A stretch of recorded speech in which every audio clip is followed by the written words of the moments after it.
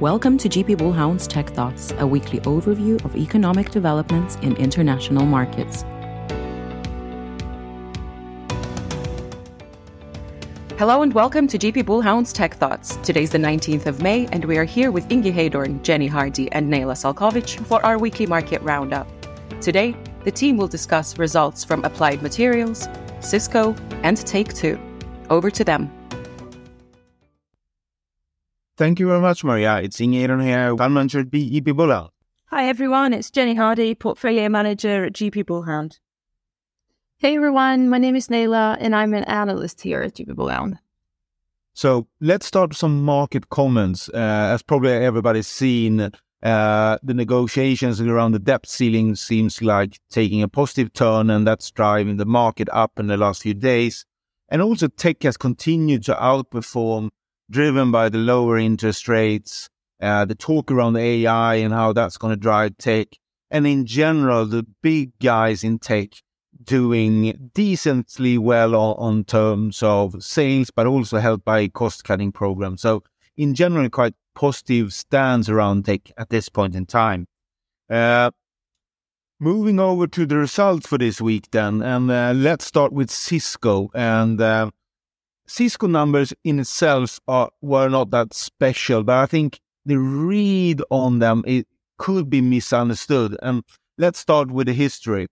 They had a very, very strong backlog and couldn't deliver due to the component shortage, and they're still delivering on that backlog, which means that they have the underlying demand of the market plus the backlog, which means they're growing 10% plus, which is, to say, very strong for Cisco and clearly above what they should be growing, which means when they now guided for next year, they're guiding less the backlog and the fact their underlying growth around, say, 7%. But at the same time, the mathematical difference between this year and last year makes it tough comparison, which means that the growth rate comes down for a year. So that's why they're indicating growth rates around 3-4% only next year with some operating margin leverage. And that's the reason why we have those numbers, and sometimes hard to understand why the growth is coming down so quick. But the underlying trend are the same. And to start off with some details that on Cisco, and let's start with the real negative one, and that's collaboration, which is web cameras, WebEx, and so on. Very, very weak. Cybersecurity would also put in the weak bucket, only growing 2%. As you know, that's well below the Palo Altos, the Fortinets of the world.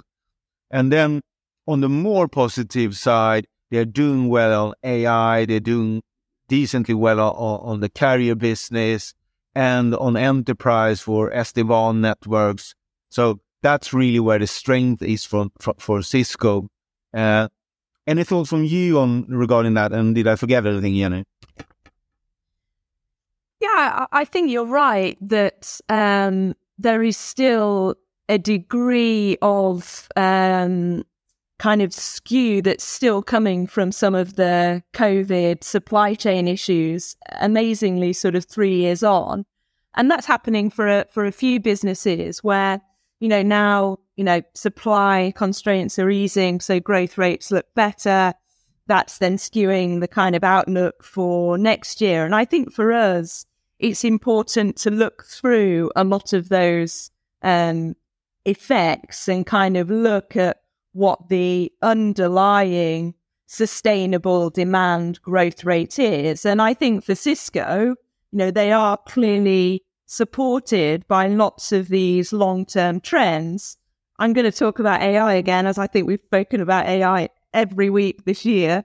But, the nature of AI is that it requires, clearly lots of data throughput. And, one of the things you need is very efficient networking and switching equipment. And, Cisco will absolutely play into that. And I think, there's some uncertainties around the sort of networking technology that will become the sort of de facto standard within AI. So at the moment, we have Cisco and Arista on the sort of Ethernet side, and we have NVIDIA's Mellanox on the InfiniBand side.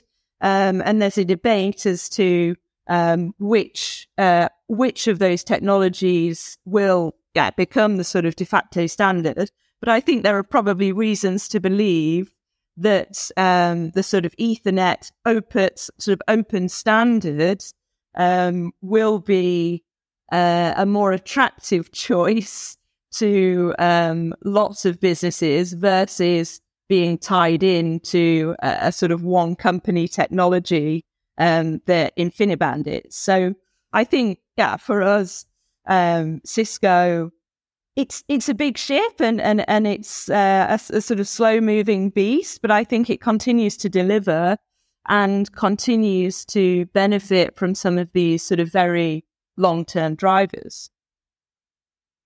And it's not been a great stock for this year. I forgot to say that we are still holders of Cisco, but it feels quite on track and on delivering what we expected, and it's trading at the multiple we feel feels quite interesting, and it's generating quite a lot of cash flow.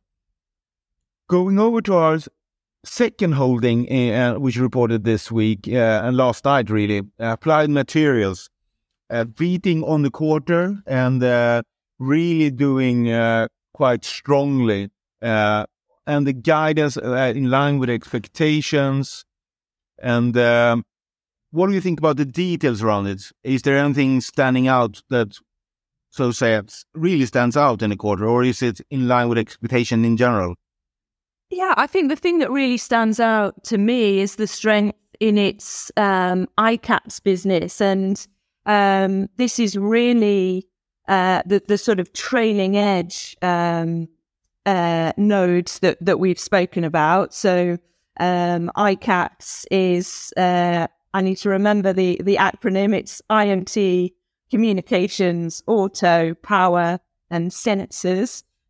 So that's, a lot of the strength that we've spoken around auto demand and the shift to electric vehicles and the increased semiconductor content that goes into that. So all of that strength in spend is really benefiting Applied Materials, and Applied Materials is sort of overexposed to that part of the market.